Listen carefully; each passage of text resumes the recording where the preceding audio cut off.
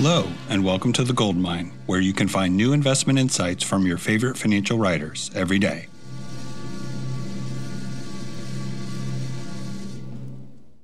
I'm Barry Ritholtz, and this is Lessons Learned from Our Origin Story.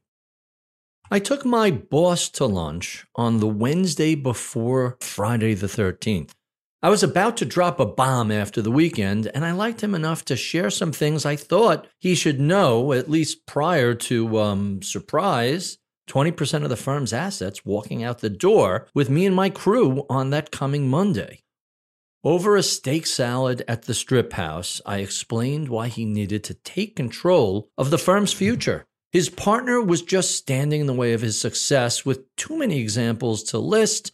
The biggest one, the portfolio was in the green in 2008. That was a year the S&P 500 crashed 38%. And we were up until that other partner thought, hey, Wells Fargo looks cheap here, and backed up the truck. What should have been a career-making year was instead proof that the firm lacked an investment process, had no internal controls, and no proper management. It was not the place where I wanted to build my career. So I felt comfortable being blunt, maybe even dangerously honest, because I knew my team had been busy the prior 6 months. Josh, Chris, Mike, and I had taken all the steps necessary to launch RWM. Our exit was still secret, but it was inevitable that we were going to go, and I wanted to leave on good terms. My then boss was a well-regarded technician, but his methodology incorporated both technicals, price action, relative strength, rate of change, and fundamentals, earnings, revenue, debt. He had developed a screening tool to apply this approach, and it generated a stock ranking system of all the publicly traded companies, rated on a scale from 0 to 100. My job was to run this division, help build out the software tool and the website, and attract institutional clients.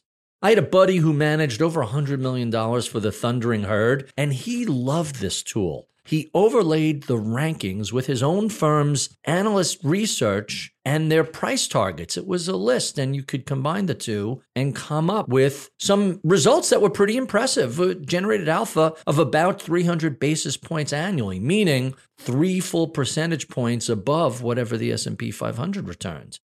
I knew Bank of America Merrill Lynch's CIO, and I showed her the real-life trading results we had, and her response was, wait, you can use our research to help make our clients more money? Let's get you on the platform. And to do that, as either a fund or a subscription, all it required was us putting together a comprehensive white paper.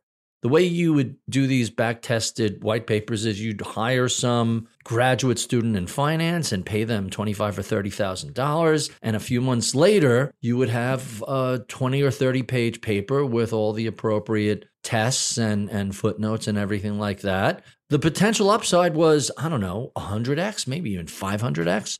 I was excited. My boss was excited. Right up until the part where his partner said, nope, we're not going to spend that money. It's a waste of time. And that was the last straw. It was probably one of many last straws. Less than a year after that experience, RWM launched. But I don't want to tell war stories. What I find fascinating is that when things go horribly wrong, there are things we can all learn from it. Failures can be much more instructive than successes because there's less of that element of random chance that, hey, you got lucky and things worked out. So there are lots and lots of lessons here. And the first observation was two partners with a 50-50 control. Hey, that's a dysfunctional firm. That you can't disagree on all of your decisions, big and small, and have a stalemate, especially in a dynamic and fast-moving industry like asset management. Stalemate, stasis, that's a death sentence. So rather than bore you with so many of those stories, I'd rather share some of the lessons I learned from that experience, and we applied those lessons to the launch of RWM. Starting with number 1, capital required. You can get away with bootstrapping yourself on the cheap when you're a small startup, but at a certain point in your growth trajectory, it takes money to build a firm. We launched RWM with Josh and I supplying the initial capital. We funded growth by occasionally writing a check, but mostly by reinvesting profits in the firm as opposed to taking big profit distributions or large salaries. We just kept reinvesting in the firm. And yeah, it takes money, but we were fortunate to go into this with enough savings to make it work on our own. Do not underestimate how important those initial dollars are to getting off the ground. Office space costs money, lawyers cost money, computers cost money, everything costs money, and you have to have enough of it to make sure you're around long enough to keep your focus on the clients, the portfolios, the markets, running the business. If you're constantly raising operating expenses, if you're always stressed about cash flow, hey, you're just not going to have enough bandwidth to serve your clients properly. Number 2, control. We never sold an interest to outside investors. We were founder-owned and managed from day one, and today we are partner and employee-owned. There are no third parties dictating terms to us. Nobody is saying to us, hey, you guys have to go out and sell some more high-commission variable annuities. That's not how we run the firm. We embraced a fiduciary standard, and we never looked back. I believe this philosophy is a core to Ritholtz Wealth Management, and I think it's incredibly valuable to our clients. I was surprised to learn in the middle of the pandemic of quite a few firms that had ceded control to outside investors. That led to layoffs and poor product offerings and just this sort of mad revenue maximizing approach. I'd argue this came at the expense of client service and those fiduciary obligations. That's a core of my belief system. So while sufficient capital matters, it should not come at the expense of controlling your own destiny. Number 3, ensemble advantages. Every one of us has a diverse work experience, different skill sets, different perspectives. Putting those to best use meant that as we grew, the founding team was able to each gravitate towards doing what we individually did best.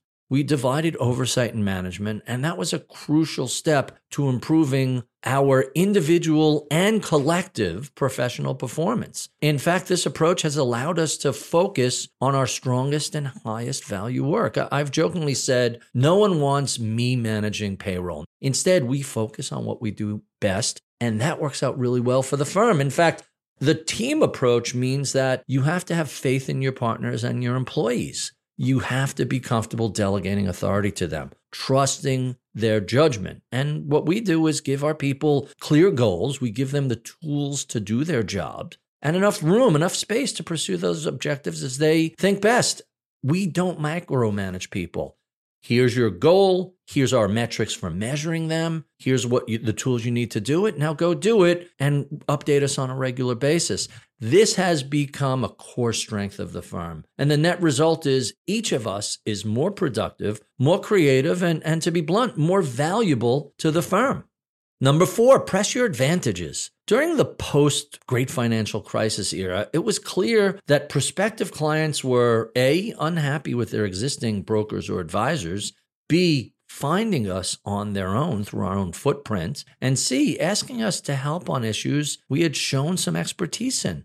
These were a powerful force leading us to a deeper understanding about what the RI world should look like, how it should work, and what we had to do to help nudge it in that direction. Those 3 steps I described, we found countless ways that they were uniquely advantageous to us, and we continued to tack into what was working. Yeah, we tried a lot of things that were new and different, and some were innovative, some worked, some didn't. Some things were adjacent to our expertise, and again, it's hit or miss. Some of it worked. But our moat, for lack of a better word, was contained within that 3-step model, and we continually press that advantage. And number 5, you have to be willing to fail. If you're not failing, you're not taking chances. You're not experimenting or innovating or venturing outside of your comfort zone. There are a lot of firms that can get away with this for years, but eventually a newer entrant is going to come in and eat their lunch. You have to adapt. You have to change your mind and be willing to admit error and reverse yourself. I think the key to this is quantifying the metrics of success or failure. You have to understand what the costs are involved and how much you're willing to lose on any new experiment you try. And you created that stop loss. That's where you declare, hey, we were wrong. This isn't working. The experiment is over. And then you move on. The reason we have to do this is faster, cheaper, smarter, better eventually comes to every business model. And you may not be driving towards those qualities, but someone else is. And eventually, they're going to take your market share.